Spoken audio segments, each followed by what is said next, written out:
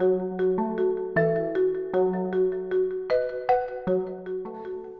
is Half Hour of Heterodoxy. I'm Zach Roush, your host from Heterodox Academy.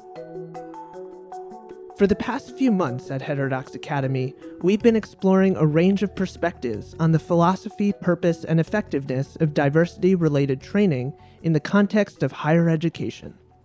In this episode, a recording of our virtual event that took place in May of this year. It's called A Deep Dive into DEI, Research, Interventions, and Alternatives. The moderator is Alana Redstone, Associate Professor of Sociology at the University of Illinois at Urbana-Champaign. Our panel includes leading experts on diversity, equity, and inclusion. Frank Dobbin, Professor of Social Sciences at Harvard University, Edward Chang, Assistant Professor of Business Administration at Harvard Business School, and Garrett Johnson, Co-founder and Executive Director of the Lincoln Network. Alana kicks off the discussion with a brief introduction. We'll be exploring DEI programming effectiveness, what the research reveals, and what successful alternative approaches might look like. So one of the things that I think makes sense to start off with is to just get a little bit of a lay of the land. And when we're talking about sort of traditional DEI programming or traditional DEI training, what are the goals of these programs? And I will call on someone. I will call on Edward. Yes, when we think about traditional DEI programming, this evokes a lot of stereotypes, even in a lot of people's minds. So you think about things like corporate diversity training, which I think many people have this assumption that's maybe a little stodgy. Maybe it's often about compliance or trying to avoid legal scrutiny. More recently, I think a lot of diversity training in organizations or DEI programs focuses on things like implicit bias or unconscious bias. I mean, broadly, with these sorts of trainings and education programs, I think the goal underlying them, at least the explicit intention, is one that many people would get behind, which is the idea of we want to try to make our organizations diverse, inclusive, where all people, regardless of their identities or backgrounds, feel like they can thrive in organizations. I think the challenge is the way that many of these programs are actually implemented maybe falls short of these lofty aspirations. That's largely what we think about when we're thinking about traditional DEI programming, but of course, there are also many other sorts of DEI programming, things like employee resource groups, mentoring programs in the workplace, et cetera. But I think largely these are all have the goal of trying to make all people feel included and to feel like they can thrive in organizations. Mm-hmm. Garrett, Frank, do you want to build on what Edward said? Yeah, I'll defer to Frank. They are the academics here.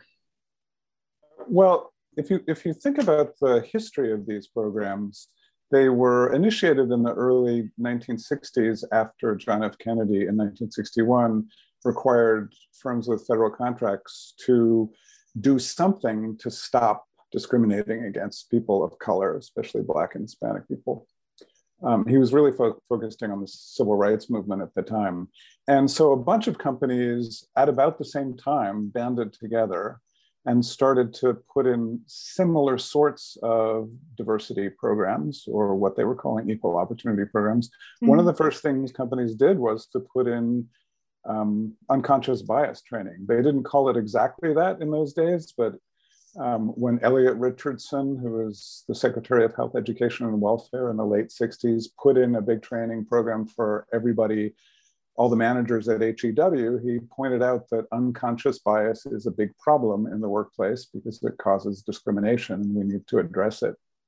So I feel like the kinds of training that we're seeing today are the great-grandchildren of the training modules that were being put into place in the early 1960s.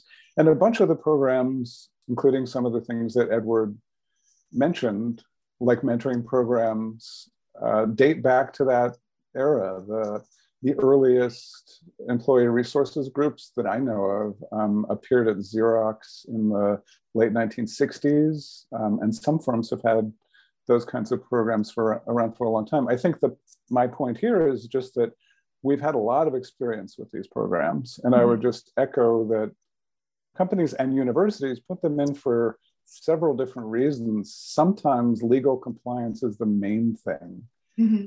And sometimes the CEO really wants to change what the workplace looks like. What I find discouraging is that some of the programs that are most popular, like conventional diversity training, rules to prevent managers from discriminating when they make hiring decisions, like by forcing them to use job tests, for example, or like grievance procedures to process civil rights complaints.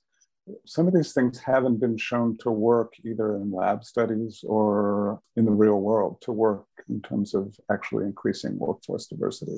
So I find that, as somebody who's been studying this for decades, I just find that discouraging. We're doing a lot of the things that are pretty well known not to work.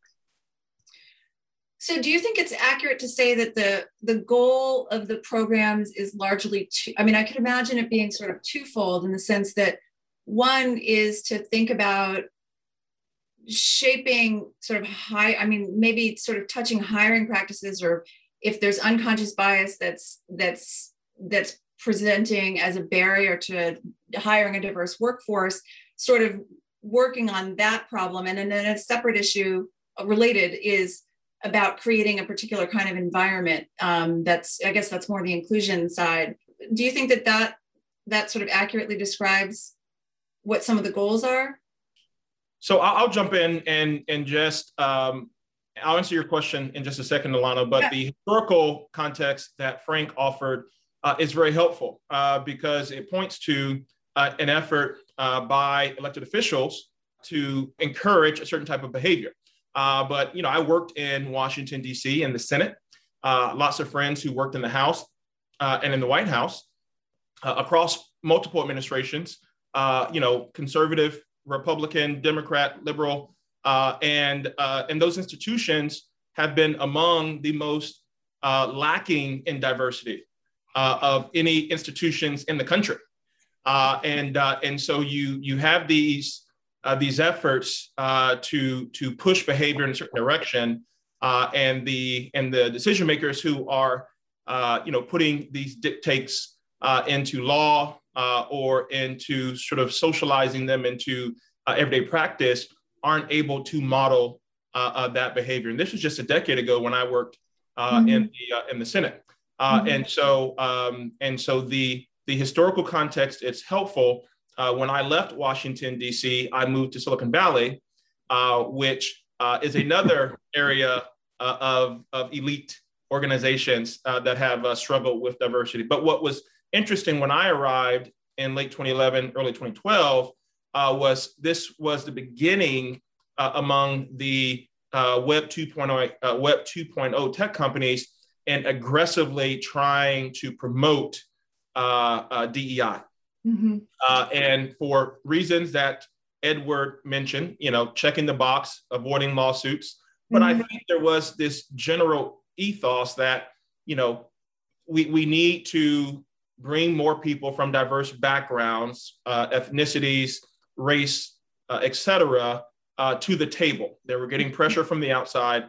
And they wanted to respond. There's debate on how sincere those efforts were. There's certainly debate regarding how effective they have been, and we'll talk about that now. But in general, yes, the goal of trying to make sure that companies have healthy cultures and environments where people can thrive, that has been a driving force behind a lot of this effort. So when we're talking about current diversity training programs and diversity training, diversity programming in general, we've got a little bit of a historical perspective.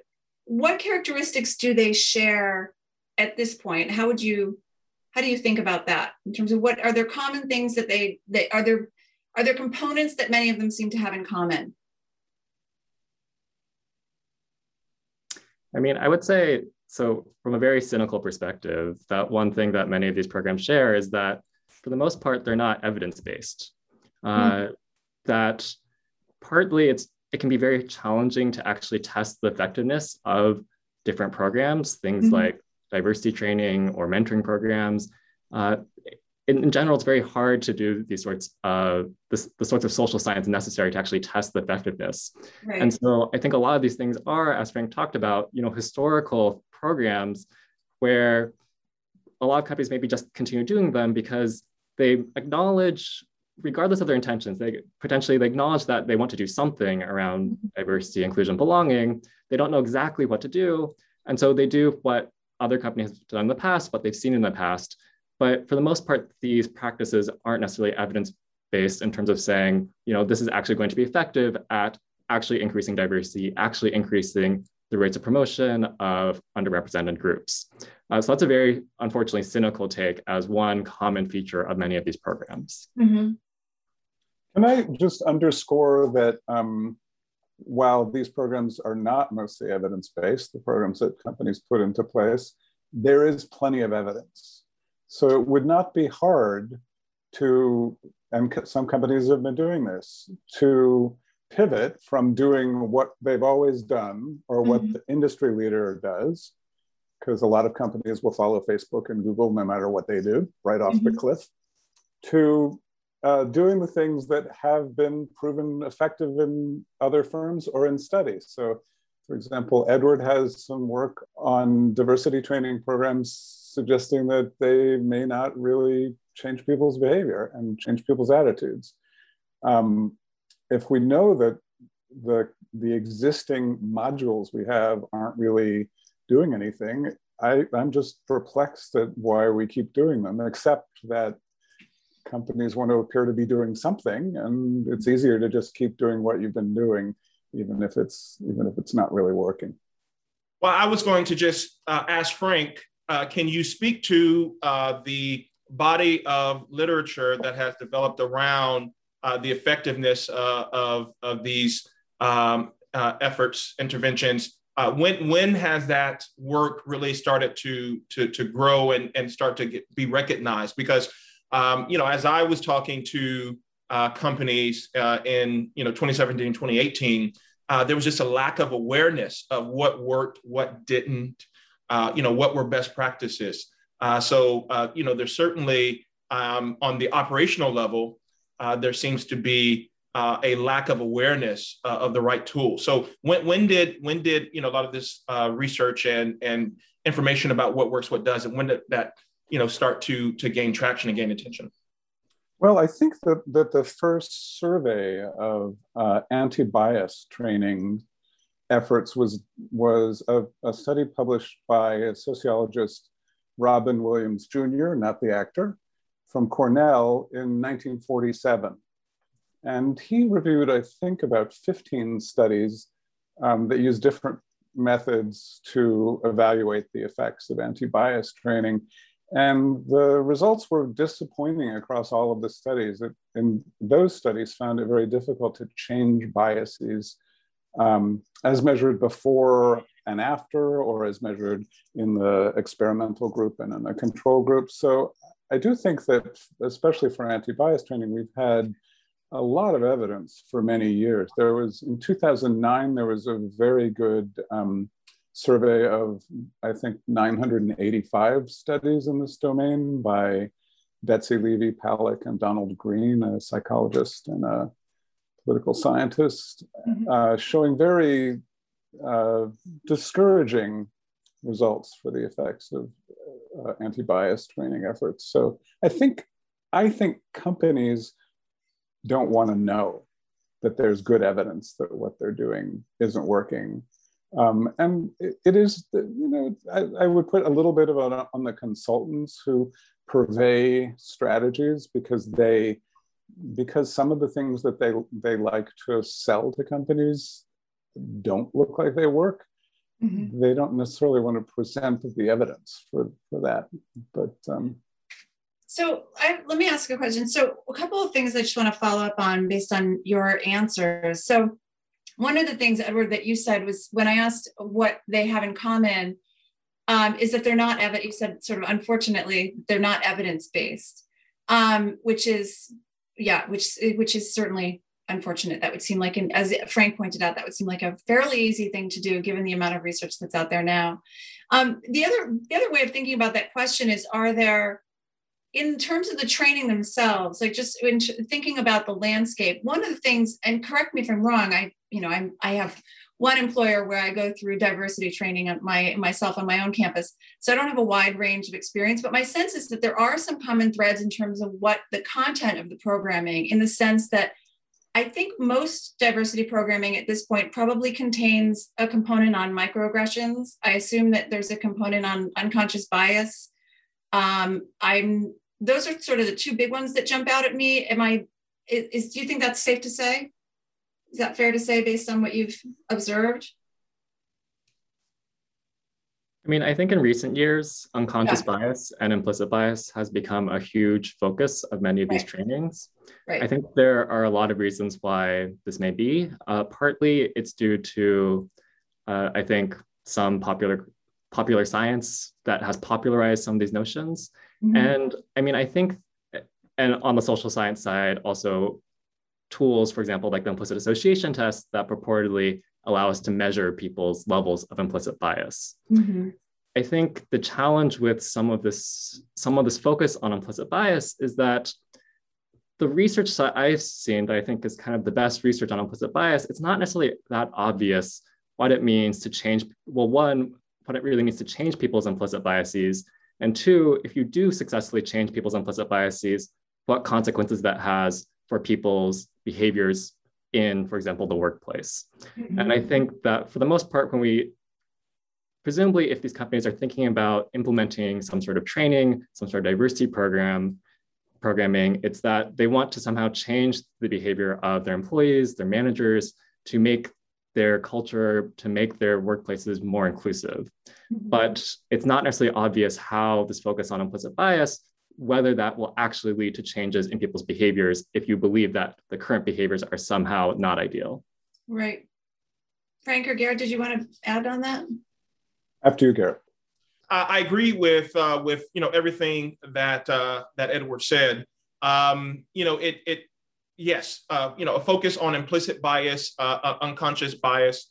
But my concern is as was mentioned, a lot of what's focused on or talked about, certainly socially, is really driven by trends at the big tech companies, and so the big tech companies in Silicon Valley primarily since 2010, 2011 have really been driving the push around this. And have been, shaping the nomenclature, the discussion around, what the problem is.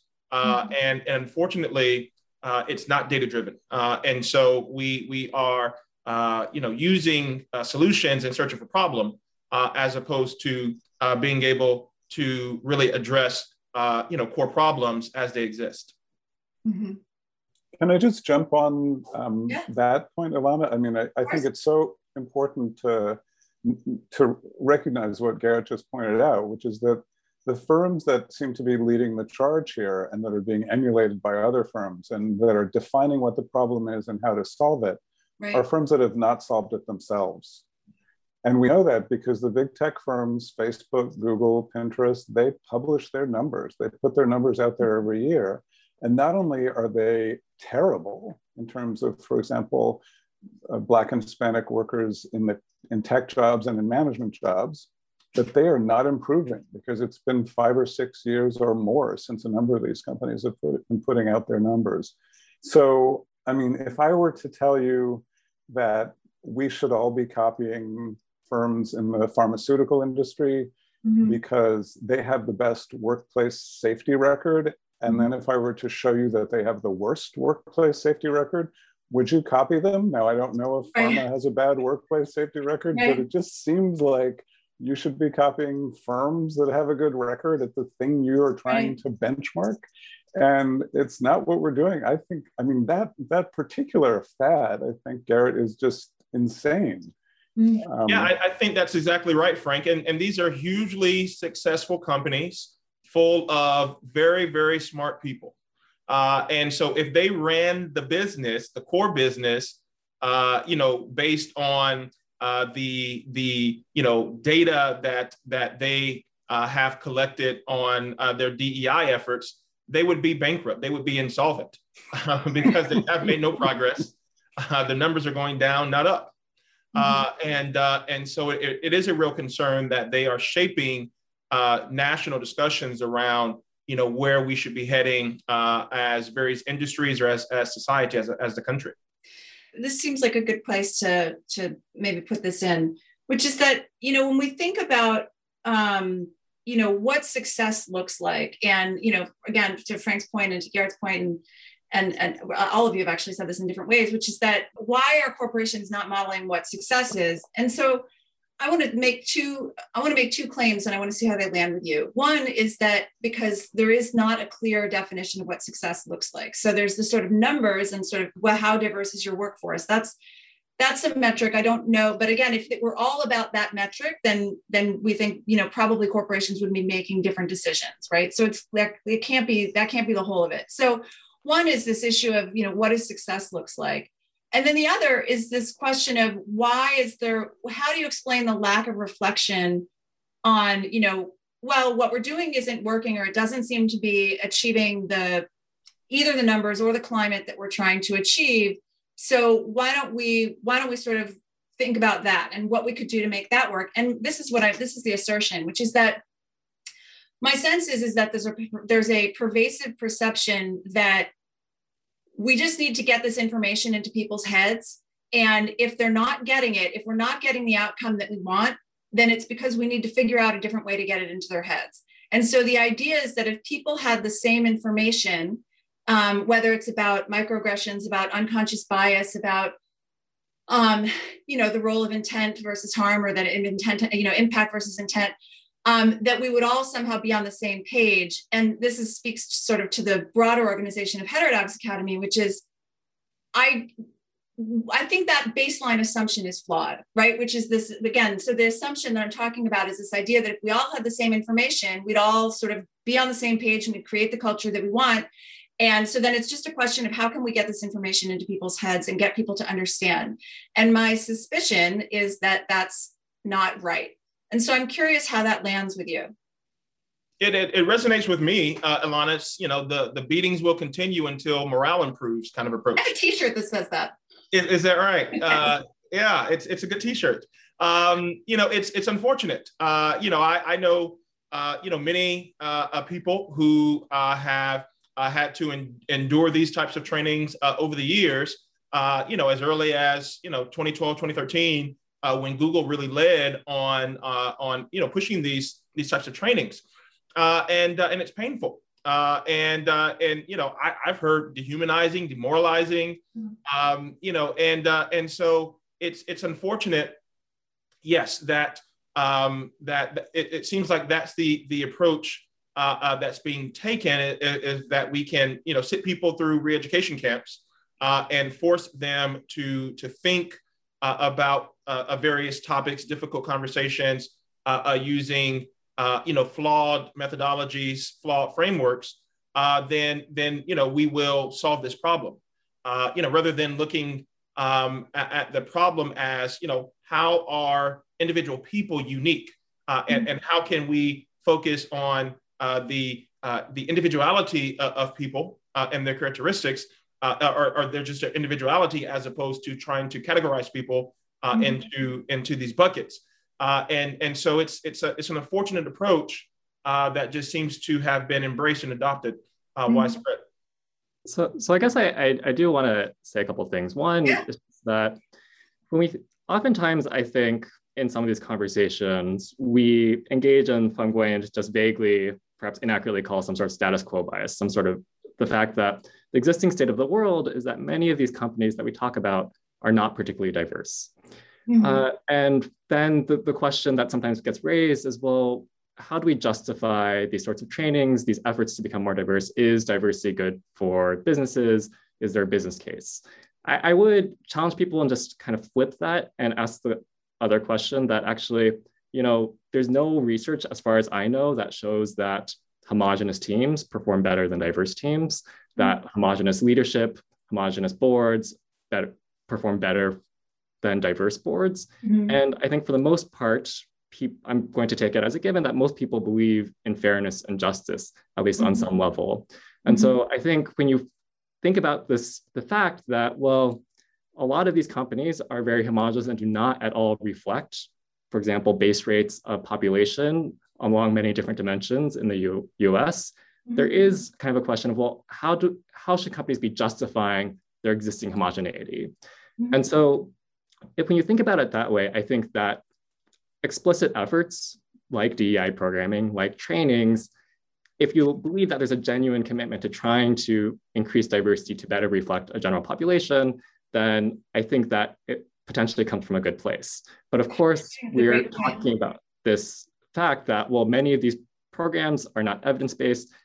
Why is this the case that these companies are continuing to do these sorts of practices that maybe they know or choose not to know whether or not they work? And I think that that gets to this question about motivations.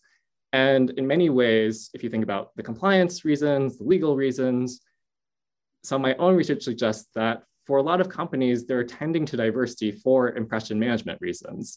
That the reason why they emulate a company like Google is because they think, well, if it's good enough for Google, it helps Google stay out of the news, although that's a questionable thing, whether it's actually successful at doing that, then it should be good enough for our company. And it doesn't necessarily come from a genuine place of recognizing or thinking that diversity is a moral imperative and that they should find some way to justify their homogeneity if they are very homogeneous. And so if we take the lens of thinking, well, the unfortunately more cynical view that many of these companies are engaging in these practices, not because they actually genuinely want to increase diversity, but because they're doing this because they want to avoid negative scrutiny, they want to avoid being called out for lacking diversity, then I think that that can also be a helpful lens to understand why these companies might be continuing to pursue programs that either are not evidence-based or that they choose not to even measure whether or not they're actually effective. Right. No, I think you raised some important, I'll give Frank a chance to weigh in here. But those are great points, Edward. Thank you. Well, I think Edward's point goes back to your original question of why are companies doing this and what's the goal? Yeah. And I think there are different goals at different levels in a firm. And, you know, that's one, I mean, I think we tend to personify the firm, to think of the firm as an individual actor. But having spent a lot of time interviewing CEOs and chief diversity officers and line managers in firms, I feel like they all have different stories about why they do it. And a lot of CEOs will really double down on this is a meritocratic firm. You only get ahead by being good. The cream rises to the top, and we don't really have a problem. And so if that's really the way they feel, they may be doing this, they may be perfectly happy with a diversity program that doesn't change what management looks like, that doesn't change what the skilled jobs and professional jobs look like. Now, when you talk to the chief diversity officer, often they have a different story. You know, they really want the firm to change. Those people tend to be women and people of color. And to be honest, some CEOs will say, well, you know, they have a vested interest in making changes, but the firm is operating well. Look how successful we are.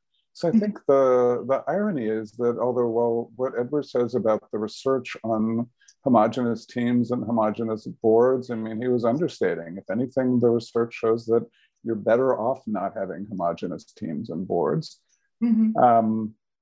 But it's easy if you're in a successful firm to look at things and say, we're doing great. Why would we change anything? And I wonder how committed chief executive officers and presidents of colleges and universities are when they say they believe in diversity. I do feel like there are so many things that firms and universities could be doing that they don't do that would just be kind of no-brainers. The recruiting more widely so you get a wider pool of talent. How, not enough companies go to historically Black colleges and Latinx serving institutions. They all go to the Big Ten and the Ivies, for example. Mm-hmm. So I do think that there are pretty straightforward things that companies and universities could be doing that they're not doing. And it makes me question how committed leadership is to changing. Because I will say that in our interviews with chief diversity officers, often they'll just say, there are so many things I want to do, mm-hmm. but the CEO says it will be too expensive or too disruptive or it will alienate people. And so I can't do all the things I want to do. I just want to mention that really quickly, Alana, to Edward's point. I think the challenge for some who genuinely believe in the importance of having diverse backgrounds, experiences, viewpoints at the table at the company, the challenge, the burden should be on those who want to see more, data-driven, evidence-driven approaches to offer those type of turnkey solutions. The peddlers of data, non-data driven methods, they're a dime a dozen. There's lots of people who are selling those approaches, and so that's a lot of the feedback that I got when I would talk to decision makers, purchasers within HR, head of people, of various positions of decision making within these tech companies is bring us a better solution. We're all ears. What should we be looking at? And I didn't have anything to offer them, unfortunately. And so I think that has to change. That there needs to be something better to offer.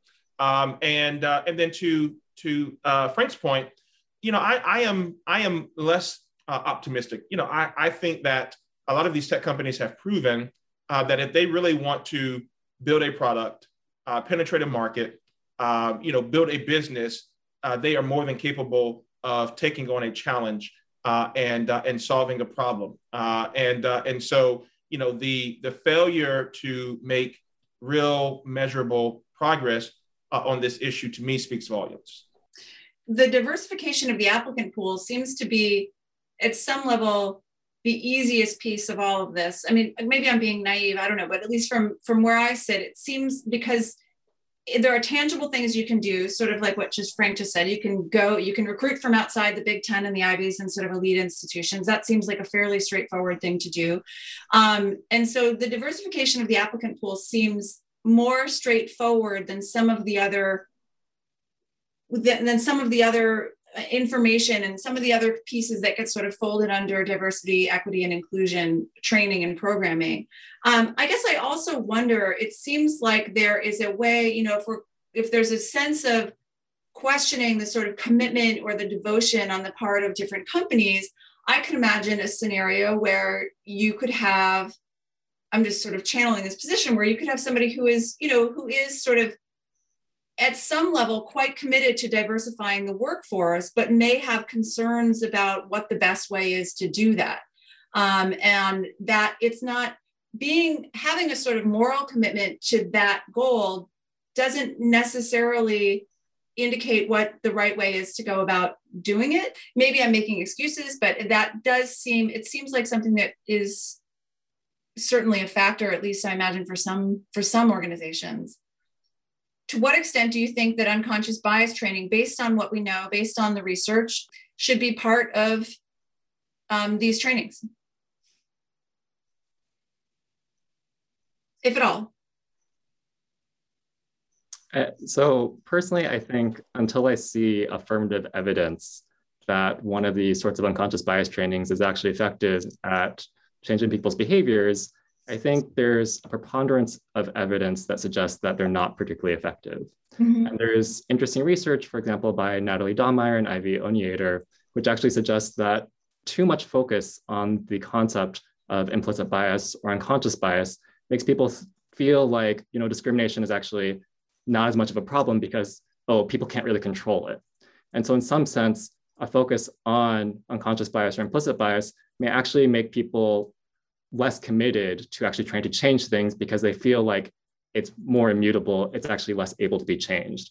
And so in some ways, actually, there's, I think, some research suggesting that if there's an absence of positive effects, there's certainly evidence that suggests it could also have negative effects. Frank, do you have thoughts? Or? In our research, we see that some kinds of training are better than others. So we see, for example, that making training mandatory is more likely to lead to decreases in the diversity of the managerial ranks after 5 or 10 years. Offering legalistic training, where often they start out by, especially in live training, they'll start out by talking about major cases that have been lost by big companies and the amounts of money they've lost. The Texaco case, the Coca-Cola case, for example, Mitsubishi. So we see that it's better not to make training mandatory because it feels less accusatory, especially for managers. If you say, we have this menu of training options, if there's something you'd like to know about, like what does it mean to try to create more opportunities for the disabled? What does it mean to try to open the workplace to the LGBTQ community? So if people have options, they appear to be less likely to have adverse, or the training appears to be less likely to have adverse consequences. I personally think that it's wrong to focus on managers' biases, which is what most training does, because it will activate those biases, and because it's not something that we can really change. We don't have evidence that you can, through training or other similar means, actually alter the biases that people hold. The stereotypes you hold have taken hold in your head over your lifetime. And there isn't really anything that you can do in a couple of hours or days or weeks that will have a significant effect. But you can change how workplaces operate. And that's why when we look at lots of different practices at once, we see a kind of pattern in which things work. The things that work are things that, first of all, get managers involved in solving the problem. So that would include, for example, recruiting at historically Black colleges and Latinx serving schools where managers go out and recruit people for their departments. It would include putting in wide open mentoring programs. That solves the problem of the fact that if you have informal mentoring, it's mostly white men who end up being the beneficiaries of all that mentoring expertise. It would include, and so basically you need to offer a mentor to everybody and tell people of color and women, this means you. We want you to have a mentor. Firms that democratize skill training and management training, in too many organizations, you get a skilled job because you have a buddy who has that job and he shows you after work.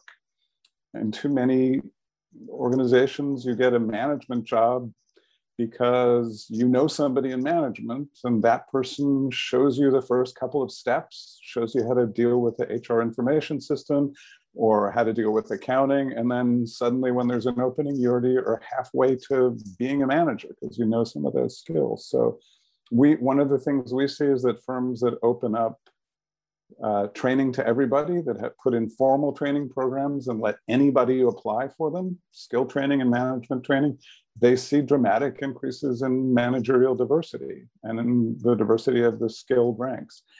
I feel like there are a lot of components of this career system that, if left informal, end up being very exclusive. They end up being like a white boys club. And if there's a way to open them up to other groups, in our research, we see big positive effects on the actual numbers, and there's sustained effects on the numbers of diverse people in management. They're sustained in that 5 or 10 years later, they're not going away.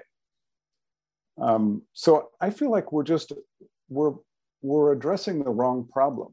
We think that the problem is just in managers' heads, and if you made bias go away, the problem would disappear. But even if you could make that bias go away, you wouldn't change what colleges get recruited at.